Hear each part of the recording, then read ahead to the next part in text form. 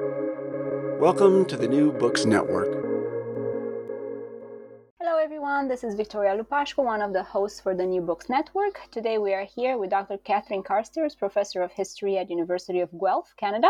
Hello Dr. Carstairs and welcome to our channel. Hi, thanks for having me. Absolutely, and thank you for agreeing to talk to us about your new book, The Smile Gap, A History of Oral Health and Social Inequality, published by McGill-Queen's University Press in 2022. And, we'll start by getting to know you and your work better. And my very first question to you would be whether you could tell us more about how you came to this project and, what got you interested in oral health, dentistry, and public health to begin with. Sure. So this was years ago, like probably almost 20 years ago, I was doing a postdoc on doping on a number of different topics, but one of the topics I was looking at was doping in sport. And I got interested in natural health products. Because a lot of the products at the time that were being used for sort of doping, or some of the more contentious products, like whether this was doping or not, were being sold at health food stores. And so I got interested in the phenomenon of the health food store and what they were selling. And so I proposed a project on the history of natural health products and health food stores. And part of the project was to look at some of the major campaigns that were run out of health food stores. And I quickly discovered that a lot of the sort of anti-fluoridation campaigns of the 1950s and 60s had been run out of health food stores. And so that got me interested in water fluoridation, because I was really interested in the question of sort of, here was this, amazing public health measure, at least according to experts, this amazing public health measure that would dramatically improve the health of children's teeth. And yet, sort of unusually for a public health measure, it was usually decided in the Canadian context through a public referendum. So cities across the country had referendums on whether or not to implement water fluoridation. And usually when a city held a referendum, people said, nope, we don't want water fluoridation. Okay. Yeah. Despite the fact that, it was going to have all these improvements in children's teeth. So I got really interested in what this said, because we tend to think about the 1950s and 60s as this time of sort of enormous promise and faith in science and medicine and technology. That's, the antibiotics had just been invented. There are all these new vaccines emerging. We tend to think that people had a lot of faith and science in that time period. And yet, when the experts were saying, look, we've got this great scientific measure that's going to improve the health of your children's teeth, people were like, nope, we don't want it. So I thought it was just a really interesting case study in sort of what was people's levels of faith in science and expertise. So anyway, as a result of that work on fluoridation, I spent a lot of time in the dental library at the University of Toronto, looking at what dentists were saying about water fluoridation. And I came across this study, which was the first survey of Canadians' oral health to be done. It was published in 1977, but it actually came out a little bit earlier. And it just looked at, what is the state of Canadians' oral health? And I was actually really shocked to read this. So I'm, middle-aged right now. I'm in my 50s. I've been very fortunate. I've had great, oral health. I had braces as a child. I, have all my own teeth. I've had all of the, benefits of modern dentistry. And so I'm looking at this a study that was, published when I was a child, and thinking like, oh my gosh, the women, who are being examined in this study, who are my age, I mean, like half of them had already lost all of their teeth. And I was like, wow, that's like just such a huge difference in a sort of a person's quality of life. I mean, obviously, if you lose your teeth, you can have dentures, and they often look quite nice, but they're not a substitute for real teeth. And I just thought, wow, that's such a huge improvement in our lives, and not one that we really talk about very much, right? Like, I think a lot of us know, I mean, if I think back to my childhood memories, of course, like my grandparents all had dentures, and that was just a matter of course. But I thought, how much better is my life that I don't have dentures? um, and so I sort of got interested in, how we'd seen these enormous improvements in our oral health, but also in the Canadian context where dentistry is not included as part of our much vaunted Medicare programs, who is being left out of those improvements. And indeed, while we've seen people's on a population level, we've seen people's oral health dramatically improve. We've got some huge gaps in care, which is why I called my book the Smile Gap. So there are people who have not been able to benefit. And I think, as we see our oral health improve, and everyone, I look at my students now in classes, and they've all got these, fantastic bright smiles with straight teeth. If you have stained teeth or crooked teeth or missing teeth, it becomes even more of a liability. I mean, in addition to the discomfort often involved in having poor oral health, these sort of aesthetics results of having problems with your teeth are ever more severe. It becomes more difficult to find employment. And just sort of get along in the world in multiple ways if you have really visible oral health problems. So in a way, some of the inequalities are even worse now that, so many of us have benefited from all of the wonders of modern dentistry. For people who can't access that care, it's become even more difficult. So I was interested in kind of exploring those inequalities that have emerged alongside the improvements that have been made. So that's what got me interested in the topic. Along the way, I also have done a lot of work on other public health issues. So I've been interested in sort of vaccination and industrial health and sort of campaigns to improve children's well-being in other ways as well. So I've become over the years a public health historian, although that's not what I expected to become when I started my career. Wonderful. Well, the better for our readers and listeners, right? But I hear the surprise in a career that turned out a little bit different than what you imagined right at its beginning, as it seems, right?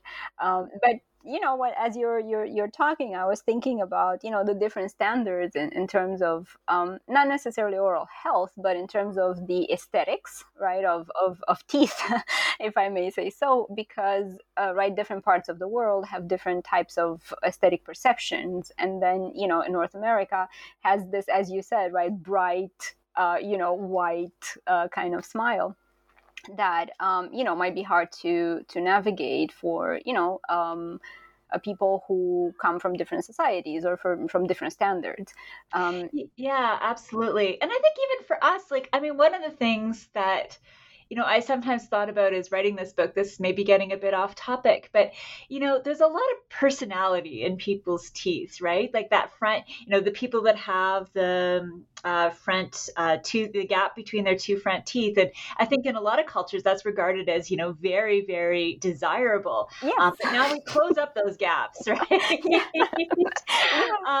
And we've lost a certain sort of personality and individual difference and uniqueness as our smiles become more and more standardized. I completely agree with that. And I certainly have stories to share, but, I'll get to the questions and, I'll save the anecdotes for later. So the book comprises of 6 chapters accompanied by the introduction and the conclusion, and quote, pays attention to not just oral health, but also to the beauty culture associated with our mouths and teeth, end of quote. So the chapters discuss dentists' role in society, the profession's transformations, the ways in which personal hygiene improved in Canada, as you mentioned, as well as the changes in ads promoting toothpaste and smiles, among a few other themes. And the introduction, entitled Improving Smiles and Creating Gaps, lays out the roadmap. And before we start exploring each theme in detail, I wanted to ask you about the sources for this research. And, a few minutes ago, you mentioned archives, but, I wanted to hear a little bit more details about how the research looked like in the archive, and how did you find the most important materials used for this book? Because, I was thinking like, well, in graduate school or, just kind of going around bookstores, did I see any books on dentistry or oral health? And I couldn't remember anything like that. So, it's either poor memory on my part or maybe there's a challenge there. So I wanted to ask you about it. Yeah, I mean, there isn't a big literature on the history of dentistry. I mean, there is the kind of like more sort of celebratory professional history that exists. Like in the Canadian context, we have like histories a couple of the dental schools in Canada. We have a history of dentistry that was written in the 70s by the former secretary of the Canadian Dental Association. So there's that kind of work that's been done. And then recently, a dentist who's currently the dean of the Schulich Dental School at Western, he's written a book that looks at some of the sort of public health programs in dentistry. So it's a bit of an emerging field, but it's small to date. And actually, the archival record, I would say, is pretty thin. I mean, I found things, especially around sort of public health campaigns, and there's some in the National Archives in Canada, Library and Archives Canada. There's some in municipal archives. Saskatchewan has actually done a great job of collecting some organizational records, like the Saskatchewan dental hygienists and the dental therapists in Saskatchewan have their records there. Although Saskatchewan seems to be pretty unusual in that respect. But Saskatchewan was actually the most innovative in terms of its oral health sort of policies and provisions. So perhaps not surprising that they've been really good at collecting their records. So in the end, I'd say the main source base that I used were the sort of dental and medical journals, especially the Journal of the Canadian Dental Association, just to sort of trace what was happening over time. I spent a lot of time looking at the popular press as well, because I was really interested in sort of what was the patient experience of dentistry. And I got a lot more of that from the popular press than I could from the dental journals, which was obviously much more focused on the profession and new developments in the field and things like that. But the popular press, especially women's magazines with all of their advertisements, gave me a strong sort of sense about how people's attitudes towards their teeth were changing over time, and also how businesses were trying to sell a message of oral health. So those became quite important. And then there was like a variety of other sources that I was able to draw on that were quite fun. So for the later part of the book, I looked at some of the makeover television shows that have become very popular in the 21st century. I spent a lot of time looking at phone books, actually, because if you look at the yellow pages of phone books, you can sort of see what happens when dentists start advertising and what they're advertising. So if you're flipping through the phone book, deciding which dentist to visit, you can sort of see how they're sort of selling their products, whether they're towards families or whether they're, more geared towards sort of cosmetic dentistry. For the earlier part of the book, I spent some time looking at cookbooks because I was curious about what people ate, because obviously nutrition has a big impact on people's oral health. I did some oral interviews. I started the project thinking that oral interviews would be a much bigger part of it than it turned out to be. But interviewing dentists and dental hygienists was still quite helpful in terms of sort of getting a sense of how those professions operate and the changes that they saw over time. So that was very helpful. There's also a whole bunch of government reports. I also looked at etiquette guides, because that's interesting too. What did they say about cleaning the teeth? And was that, seemed to be an important part of etiquette? So in the end, there was quite a wide range of sources that went into the book, but relatively few archival sources compared to, other book projects that I've done. nonetheless fascinating to hear about, and to think where, where are the places that you could get advice from, or get ads, right? So it gets advertised or not. And of course the nutrition part has changed, right, a lot from the 60s till now. And I guess there's also this aspect to it that could provide more books, right, that talk about oral health. Absolutely. And I think we're getting into actually this part, right? The oral health education, and the ads with chapter 1 entitled "Learning to Smile: Oral Health Education, Advertising, and Brushing." And the chapter draws a picture of the first few decades into the 20th century in Canada and looks at diet, oral education, dentistry, and here I would say economic and social class in relation to advertising and changing personal habits in order to understand these transformations that happened for Canadians at the time. And I was wondering whether you could walk us through the most important events of these decades in terms of oral health. Yeah, sure. I mean, again, this is one of the things that, was quite surprising to me as I was researching the book, was just kind of the amount of suffering that people went through with regards to their teeth. I mean, it's not super well documented, but in the early part of the 20th century, the Toronto School Board hired a dentist to do inspections of the children's teeth in elementary school. And I mean, again, to me, it's just quite shocking how much these kids were in pain because of their teeth. So, the majority of children that were studied could not chew properly because of, cavities and other problems in their mouth. At one of the schools in a more like working class area of Toronto, 61% of the children examined had abscesses in their mouth. And like nearly half of them had pus exuding into their mouths from their infected teeth, right? So, I mean, not only, they didn't talk a lot about pain in that study, they were just talking about, the horrific state of people's oral health. But you think about that and you think, these were like 7 and 8-year-olds who must have been in a lot of pain from their teeth.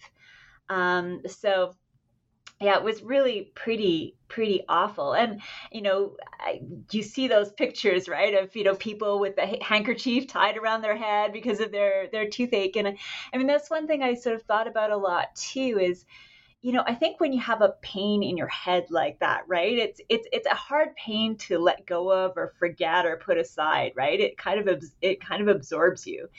And just like the amount of suffering that people must have had as a result of rotting teeth. And you can see why, for a lot of people, when they had the option to have their teeth out, they were just like, yes, take them out. Because, they were the source of a lot of pain and suffering for people. So, that was one of the things that really struck me. But then I was interested in sort of, okay, how did things get better slowly? And, one of the ways that things start to improve is that people start to brush their teeth more frequently. Dentists start recommending that people brush their teeth. And by the 20s and 30s, there's just a huge explosion of toothpaste advertising. So if and toothpaste ended up being sort of one of the most heavily marketed cosmetic products on the market. Interestingly, toothbrushes were not nearly, I mean, you certainly see advertisements for toothbrushes, but they're not nearly as common as the advertisements for toothpaste. And that's despite the fact that dentists at the time were like, there's no value to the toothpaste. Like, just make up your own toothpaste at home.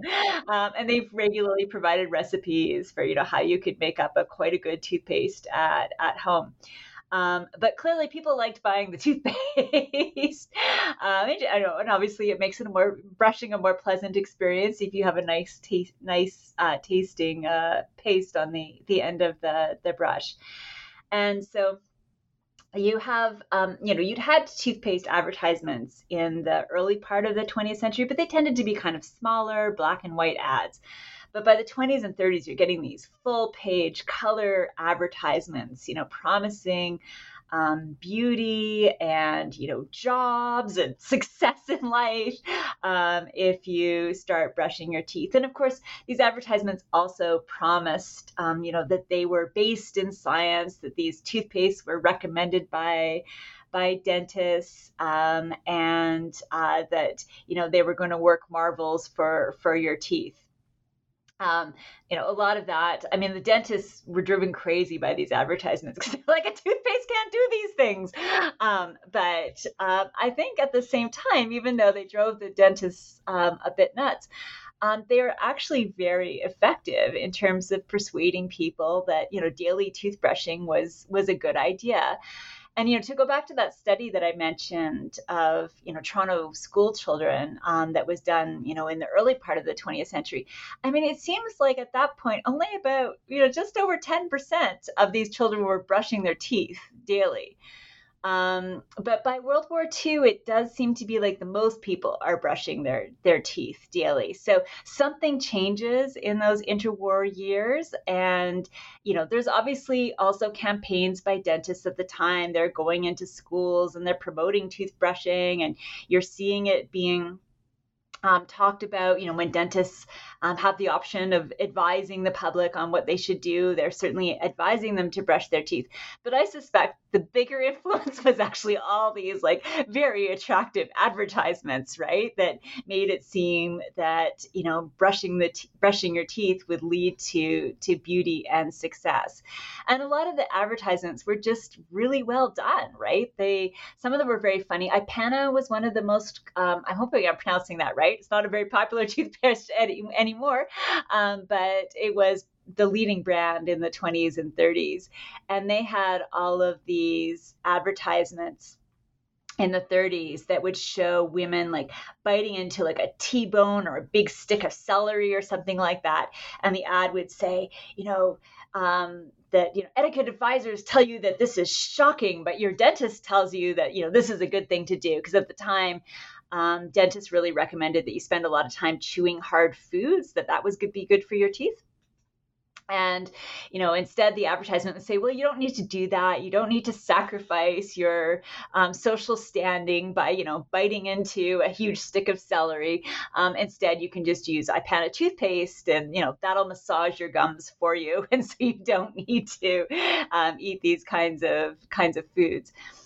So, they had a good sense of humor to them, as well as being very, very compelling. So I think that the advertising had a big impact on getting people to brush their teeth. The other thing that we start to see in this time period is, of course, attitudes towards diet are changing. So in the interwar years, you see the discovery of many vitamins and minerals. People start talking about optimum nutrition and needing to eat more vegetables and fruits and less carbohydrates. In the early part of the 20th century, it's kind of shocking just how much bread people ate, right? And this was, of course, especially true of working class families who couldn't afford much other than bread. But one of the things that I thought was interesting was a sort of article that looked at people's diets and costed various foods and the calories that you get out of various foods.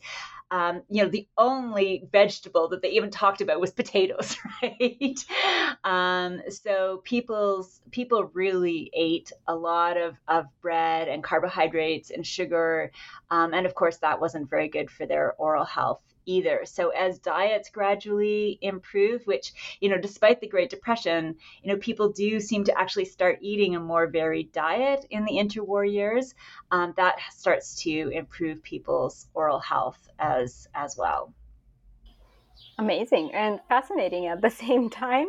And as you're talking about bread and potatoes, and also remember there are some documentaries I was listening to a long time ago, talking about sugar candy that was, once sugar became more popular, that you had this minty flavored sugar pills that you would just eat as a palate cleanser, and they were advertised as well in France, at least for taking care of your teeth. And I thought, like, there must be some sort of irony there. Taking care of your teeth with sugar is definitely, not on the, gentle side, let's say. Absolutely, yeah. But improvements have come, and you mentioned the fluoridating of water, the process, and we get to that in chapter 2. That it's also entitled "Fluoridating Smiles: Transforming Oral Health," and here we learn about this process and its importance for dental health. And I don't know much about it, so I was very curious, to ask you and to see how this process came about and what were the public reactions to the fluoride drops, the tablets, but also the fluoridated toothpaste. Yeah, so as I mentioned before, the sort of, dentists were big fans of water fluoridation, right? And this was because it most closely emulated what happened in nature. So dentists had realized that, communities with 1 part per million of fluoride naturally occurring in their water supplies actually had much better teeth than communities that didn't have any naturally occurring fluoride in their water supplies. And so they were like, well, we could, artificially change the water supply so it had this 1 part per million of fluoride in it, so it would replicate what was happening in nature in other communities, and we could dramatically improve people's oral health. But unfortunately, as I mentioned before, the public was not quite as convinced that their water supply should be, as it was often described, tampered with in this way.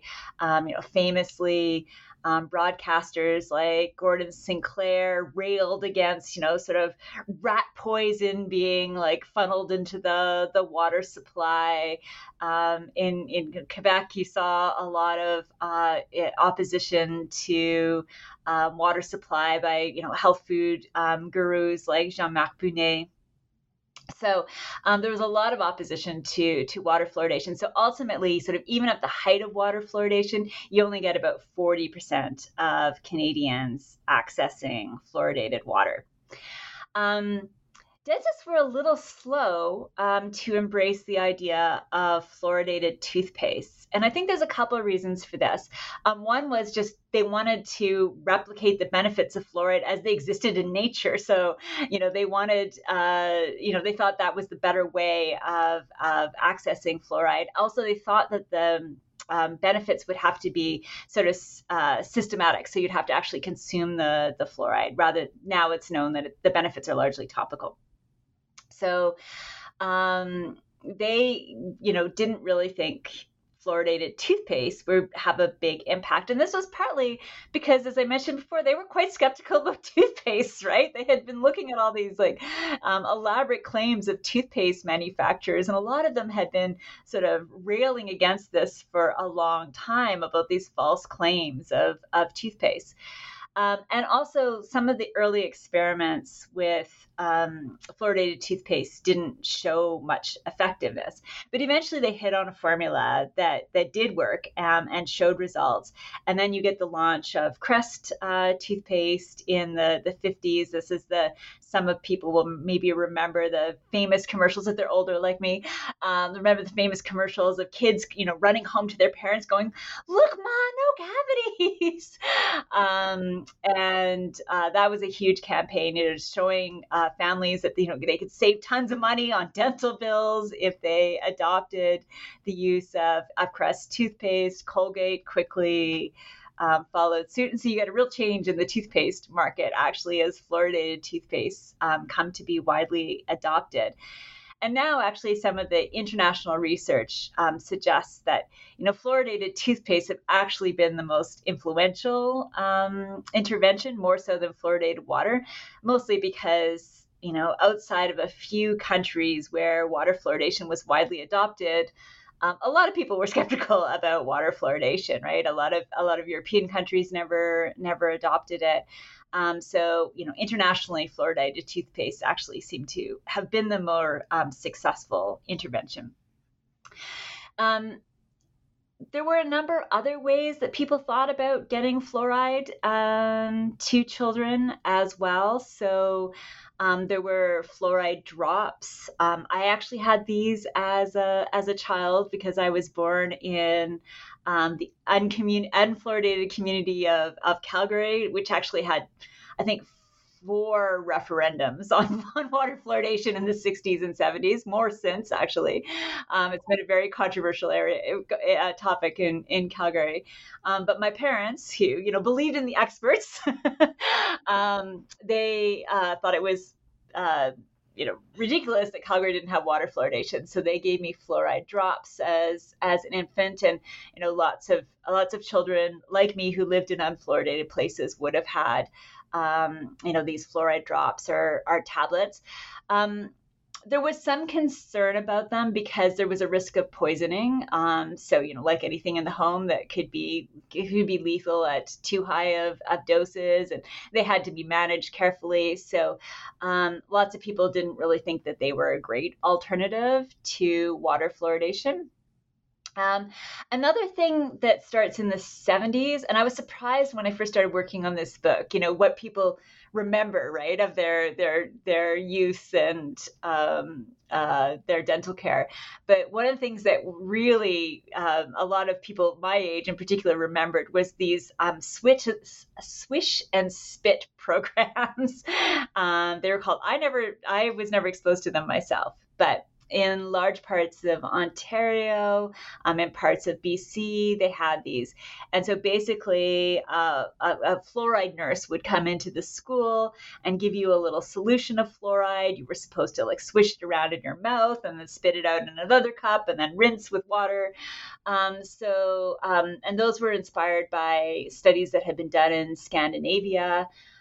They start to be cut back when you start to see some cuts in children's oral health programming in the 1980s. So you have these fluoride rinses. You also get fluoride gels and fluoride varnishes that children would get if they, were lucky enough to be able to visit a dentist on a regular basis. So they still have these today. So lots of people listening to this will probably be familiar with them, but you'd have these cups that you could put the gel in, and then you'd have to sit with the gel on your teeth. Now varnishes are more common. So dentists really investigated a bunch of different ways of getting fluorides to children, and then increasingly to adults, as well as they began to realize that it could have a beneficial impact on adult oral health as well. Initially, it was really thought that the benefits would be for children, again, because they thought it was systematic and you had to consume it. But once they realized the benefits were topical, that, they can be beneficial to adults as well. So, now many of us will be exposed to fluorides in a variety of different forms. So, most Canadians brush their teeth with a fluoridated toothpaste. They might drink fluoridated water, depending on where they live. Or, I live in Guelph, which is unfluoridated. But I assume that, when I drink a beverage, it'll often actually be bottled in Toronto, which is fluoridated.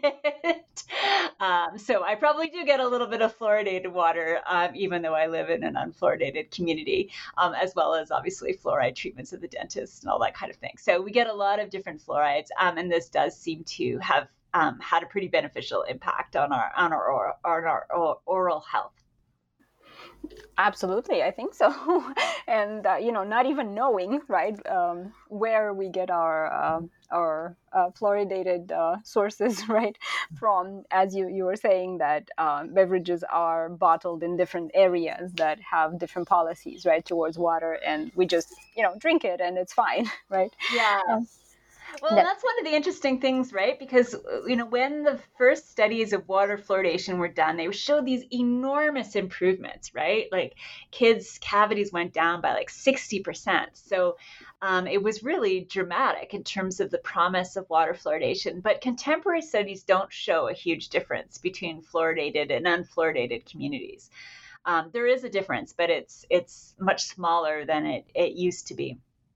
And, it's unclear, that's because we have so many other like fluorides, as well as this issue of the halo effect of, drinking fluorides from other communities than the one that you live in and things like that. So the whole picture has become a lot more complicated than it was when the first water fluoridation studies were done. Absolutely. And I think, right, also access to all sorts of other products, right, that, chewing gum, I'm assuming, or, just kind of different habits that would help in diffusing, the amount of sugar or the amount of, I don't know, harmful substances, right? But what I wanted to get to was this idea of access to the dentist, and how it's covered through our insurance, our health insurance. And that's actually the topic of chapter 3, right? Subsidizing smiles, public dentistry for designated groups. And here we get to find out more about the Canadian health system and dentistry's integration or lack thereof into the national fold. And, I was curious here to know more about what were the main struggles in having dental coverage as part of Medicare, and what were some of the reactions from the professionals to such efforts? So as you know, like most European countries, Canada has a program of publicly funded Medicare. Unlike what we see to the United States, the Canadians tend to be very proud of our Medicare system. But actually, it's relatively incomplete, our Medicare system, because it doesn't include pharmacare, which many other programs internationally do. It really only covers, if you need to go to a doctor for a physician visit, or if you need to go to a hospital. And this is because the implementing Medicare in Canada tended to be quite complicated. So under our Constitution, health is a provincial responsibility. So there was a lot of constitutional wrangling involved in the introduction of Medicare. A lot of Canadians were sort of fully in support of it from the sort of 40s onwards, but it takes until 57 for us to get a program whereby the federal government will start to cover the costs of provincial governments who start to provide for hospital care for their residents. And it's only in 68 that we get physician visits covered. So it's relatively recent, really. And there was a big royal commission done in the mid 60s. That led towards the adoption of Medicare in 1968. And it looked into the issue of whether or not things like pharmacare and dentacare should be included in Canada's Medicare system. And one of the concerns at the time was there just wasn't enough dentists, actually. There was a real shortage of dentists in the 1950s and 1960s. And they thought, well, we can't possibly cover this. And so they said that, it's what they recommended instead was a program of children's dental care that would sort of begin with 5-year-olds and then sort of, get a new year, expand it to the following year to 5 and 6-year-olds, then the next year, 5, 6, and 7-year-olds, et cetera, et cetera. But that actually never happened. What did happen is that, Medicare got implemented in 68, and very quickly costs start to skyrocket, and the federal government, starts to accumulate increasing deficits by the 1970s, and that sort of opportunity to expand on Medicare is lost. So, part of what happens is just sort of the gradual nature of Canada's Medicare system. Another piece of it was that the dentists did not want dentacare at all.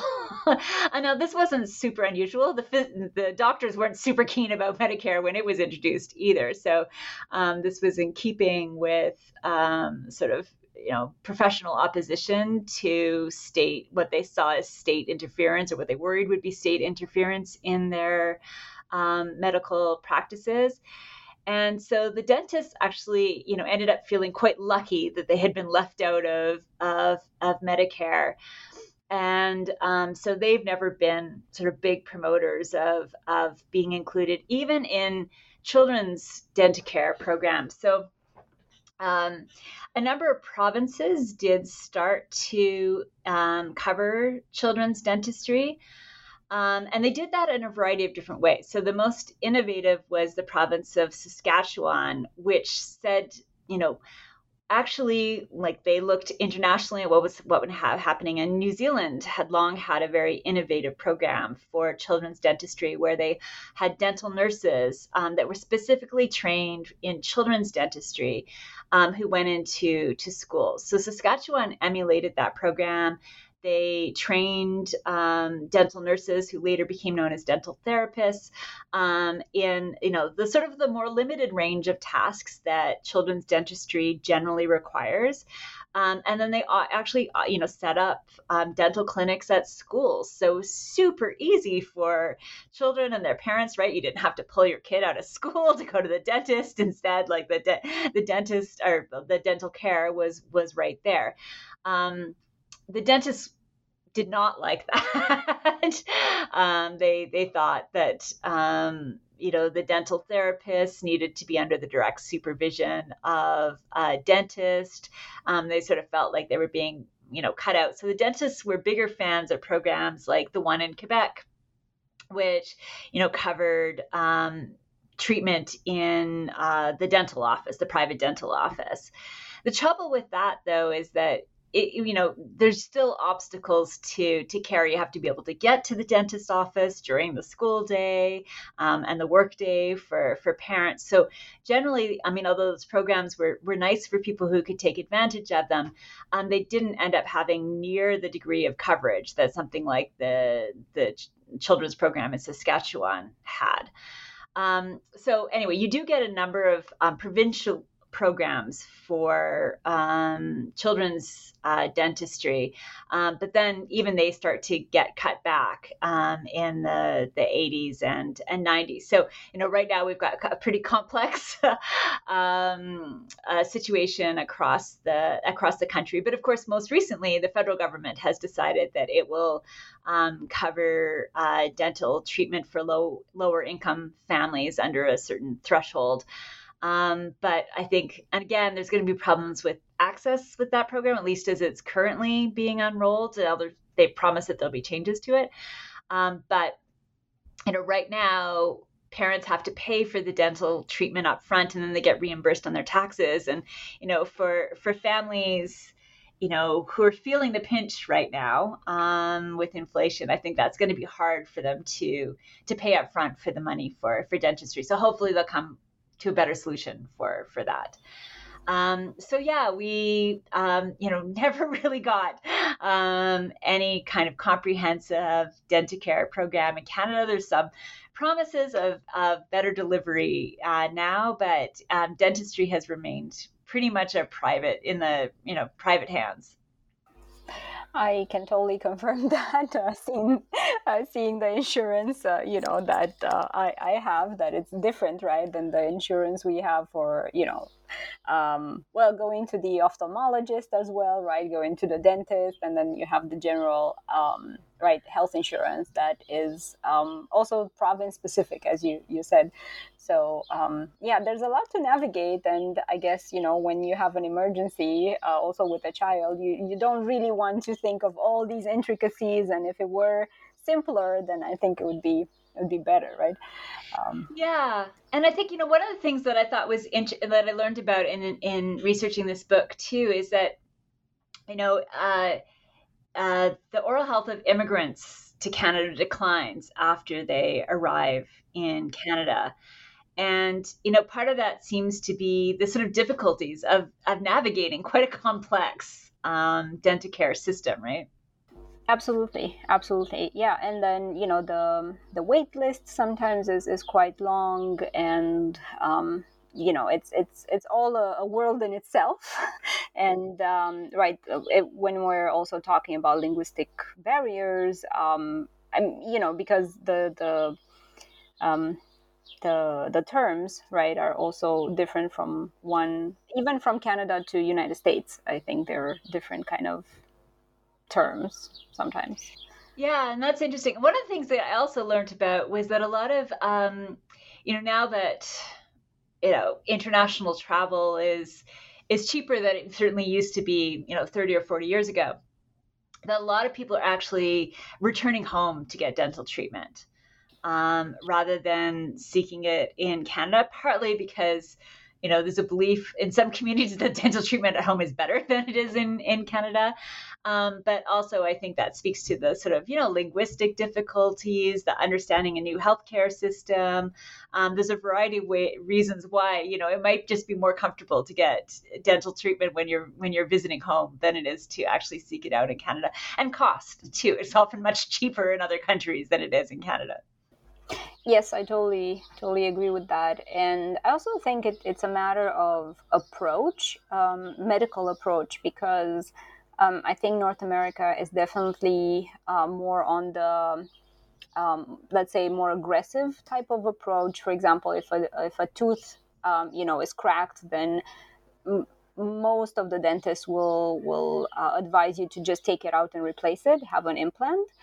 Whereas other countries would have a more, approach that would say, okay, just save the tooth. If you can, just patch it out and just save it. Like, don't go for the implant, which is, more costly and also takes more time and, more visits to the doctor and so on.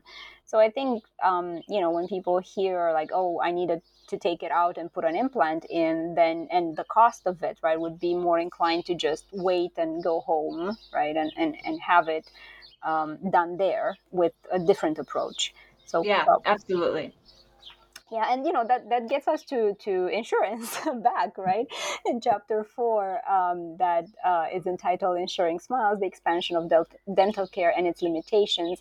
And I think here the title just speaks for itself. And I'll just ask you to expand on the increase in inequality between the urban and rural population in terms of access to dental care, and how did these inequalities deepen as oral health became a much more quotidian preoccupation?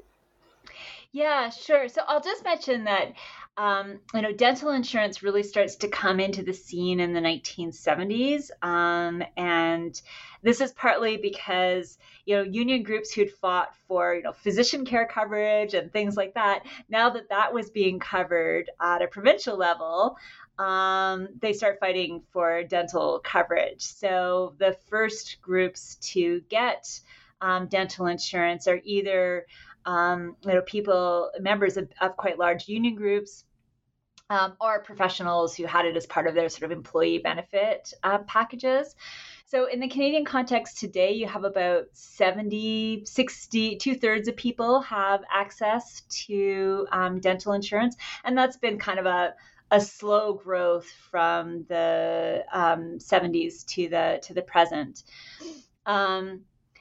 But generally, people in rural areas are much less likely to have dental insurance than people in urban areas. And this partly speaks to the kind of work that people do. You have lower rates of unionized workers in rural areas, and less people working for large professional organizations that provide benefits and things like that. So as a result, we do see significant gaps between urban and rural areas.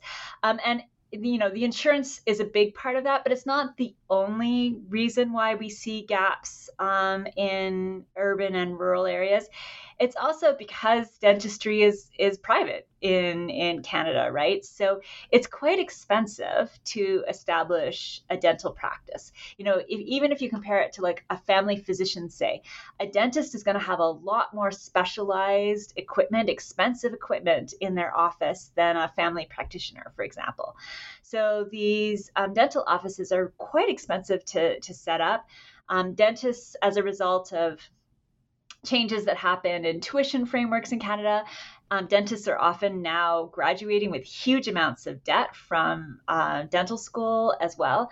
And so they're under a lot of pressure to make sure that wherever they establish a dental practice is going to be a profitable location to sort of establish their business, because that's what it is.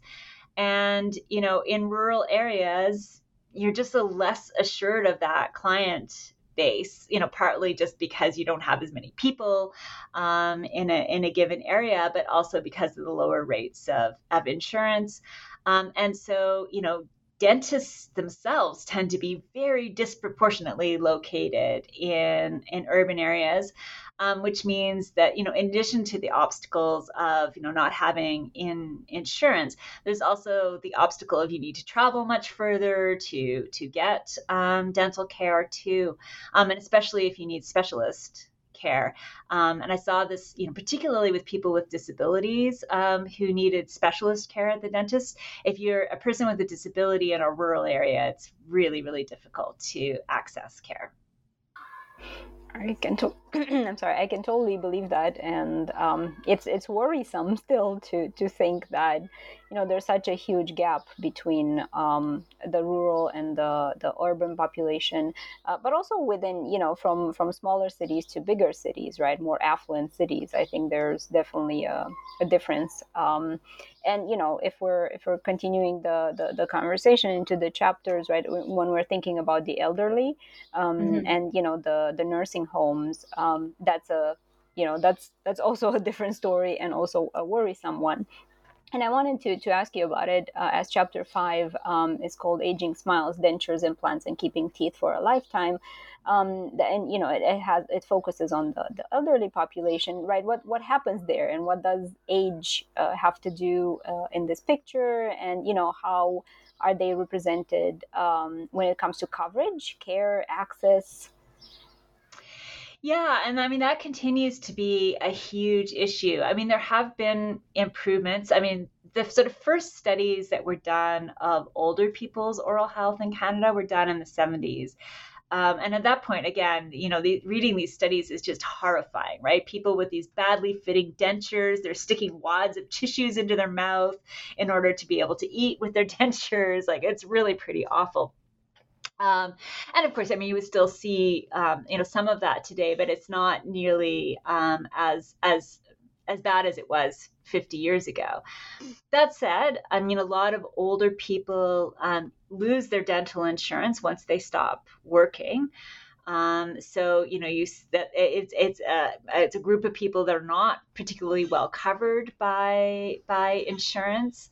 A lot of, depending on, what age people are and their level of health and things like that, it can be hard to, if you're living in an old age home, to get out of the community to get oral health care can be a challenge. One of the things that I think is really exciting about the fact that dental hygienists now can operate their own practices, and a lot of them have started mobile practices where you go into old age homes and things like that, which I think is a really promising development. But yeah, so you have a bunch of people who don't have access to dental insurance. You also, again, depending on people's age, may not have had the same access to dental insurance over the course of their life, right? As I mentioned, people only really start getting dental insurance in the 70s. So, for a lot of our elders today, regular dental care, might not have been a very common feature of their adult life. And then, even if they did get dental insurance at some point, there's a high probability that they didn't, keep it after they retired. There are some programs, again, scattered across the country that do cover older people, as a designated group who can access, publicly paid services. But it's really unequal. And yet at this, the same time, we've seen these big improvements. So, in the 50s and 60s, the focus of dentists was really on children. They, saw this, baby boom generation emerging. They thought, we can focus on the kids and ensure that this generation has, great oral health. And it's really only in the 70s and 80s when, dentists start to see their practices being a little less busy than they had been in the 50s and 60s when there was such a shortage of dentists, that they start to get more interested in treating older populations.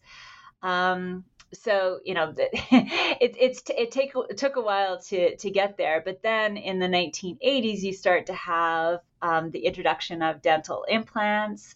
That, of course, has only expanded, so that now they've become a very common feature of dental practice for older people who might be in the process of losing some of their teeth, or the dental implants can be used to hold dentures in place much more effectively than had previously been the case.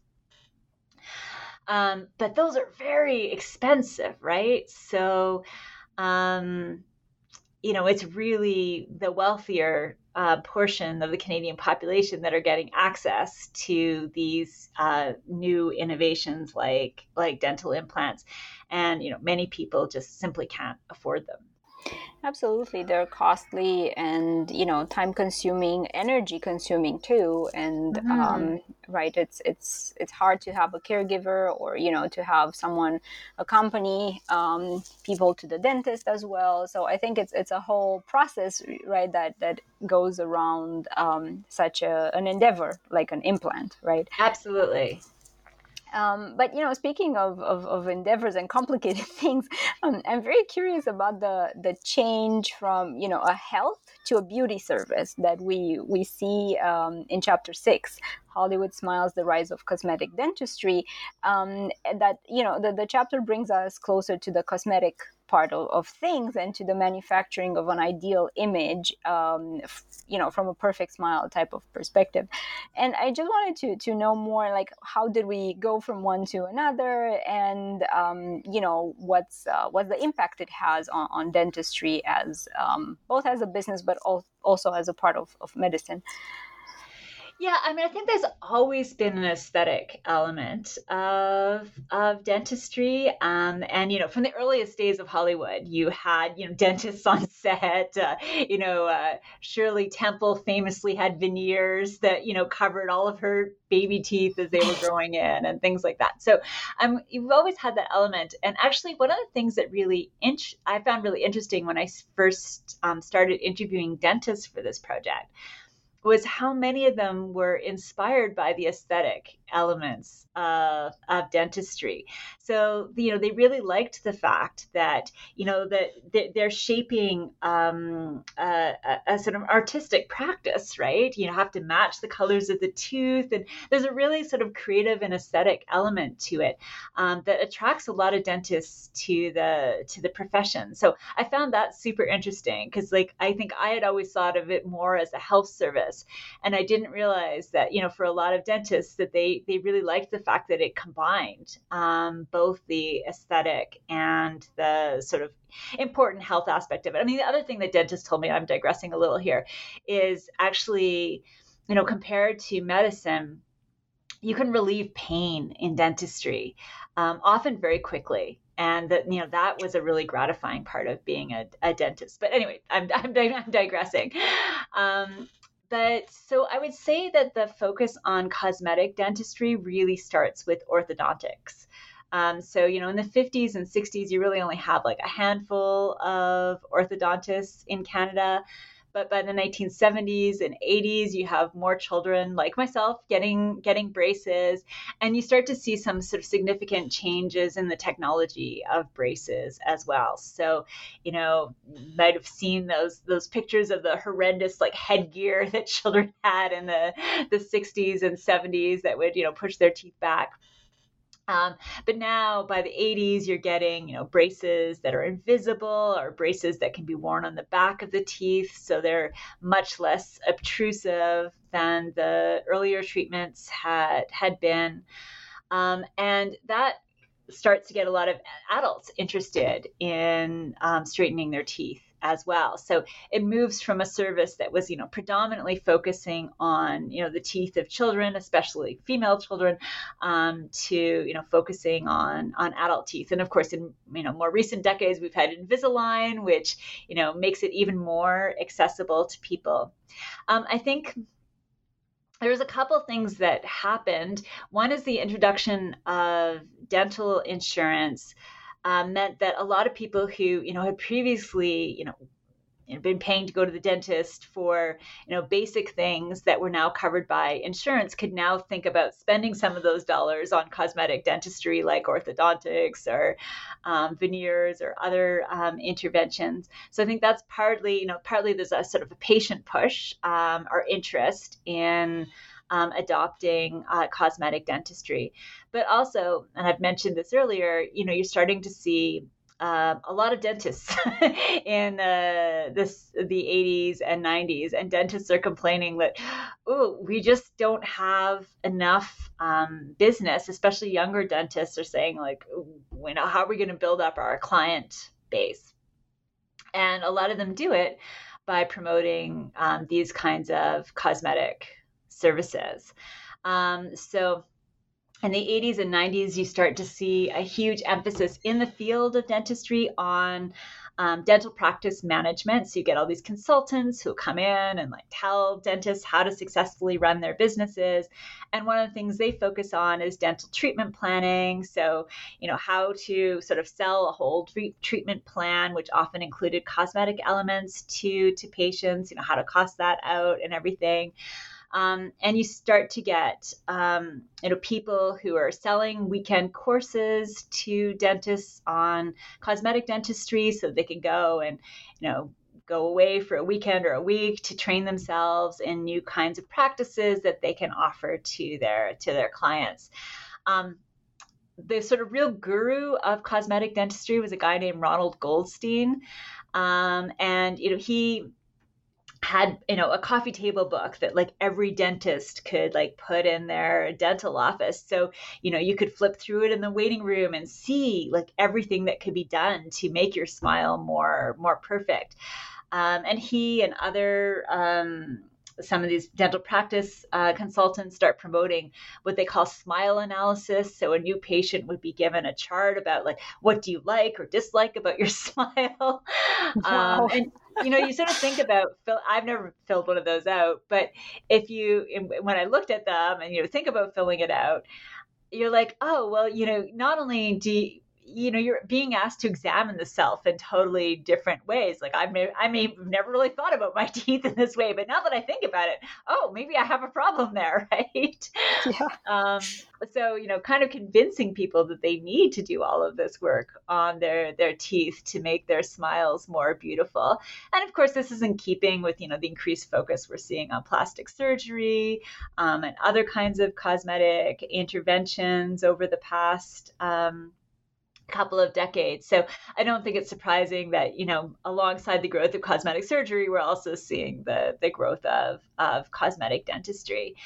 But, here too, it tends to exacerbate the inequalities because, as you start to like adopt these very standardized smiles, it means that if you have a smile that doesn't fit, if you have missing teeth or visibly stained teeth or really, really crooked teeth, it becomes a liability for you in social circles or in, especially in the service industry, seeking employment and things like that. So, it's become very hard for people who, have a smile that is significantly outside of those norms.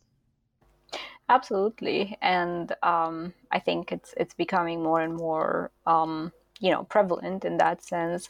But just a very, very short anecdote, because as you were talking about, how dentists are encouraged to manage, right, their practices, and how you have these charts, right, that kind of encourage you to think about yourselves in ways that you have never thought of before. I remember a month ago or so, I received in the mail these flyers with Invisalign, and they were just saying all these things like, well, if you feel like you have low self-esteem and if you want to do better, here's our service for you, and it starts at $5,200 the basic treatment, right?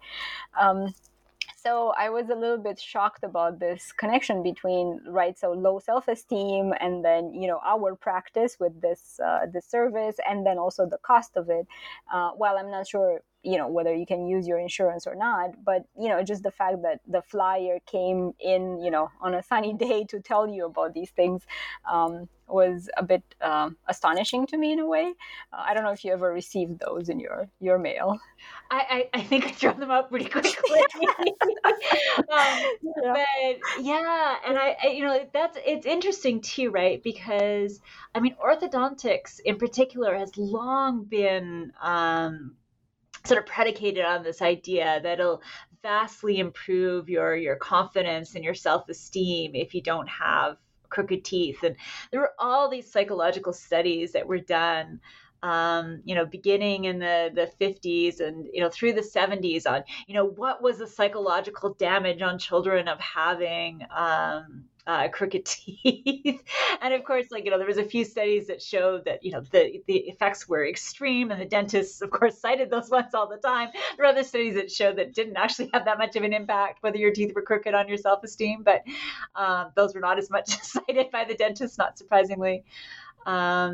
But yeah, that sort of link has been made for a very long time. I have other anecdotes, but I don't want to take too much of your time. And I was just wondering whether there's anything that escaped the question so far, but it would be important to add at this point related to the book. I don't think so. I think we've covered it quite well. Amazing. And not to take any more of your time, I just wanted to ask you a last question, and that is, whether you could share with us, what you're working on right now, what your current projects are, where they're at, and things like that. Yeah, so I have a couple of projects underway. Some are an outgrowth of this, in that I still have a paper that I want to finish on sort of diversity and discrimination in dentistry. I'm interested in how dentistry becomes an increasingly sort of diverse profession, and also sort of some of the differences between dentistry and medicine in that respect. One of the things that is different about dentistry, of course, is that you didn't have to do a residency, and which you do need to do in medicine. And so my sense is that dentistry actually becomes more diverse earlier than medicine, because it's attractive, and particularly to Jewish people who want to go into the healthcare field in the 50s and 60s, who were often blocked by the requirement to do a residency. That a lot of people chose to go into dentistry instead. So I'm sort of exploring some work on that. And then I've been working on a variety of sort of COVID-19 related projects. So I've been doing a project that's nearing the end, I think, on the rise of anti-vaccination sentiment in the 1980s and 1990s, and particularly the links between sort of maternalism and intensive parenting movements in the later decades of the 20th century, and the impact that has on people's attitudes towards vaccination. And then actually, just last week, epidemiologist colleague and I just hosted a witness seminar that involved a lot of the people who were sort of instrumental in various ways to the COVID-19 response in Ontario, sort of bringing them together for a collective oral history on the response in this province. And so, yeah, we're working on sort of a transcript, which will be the result of that, and also at least one publication out of that. So those are the kinds of things I'm working on right now.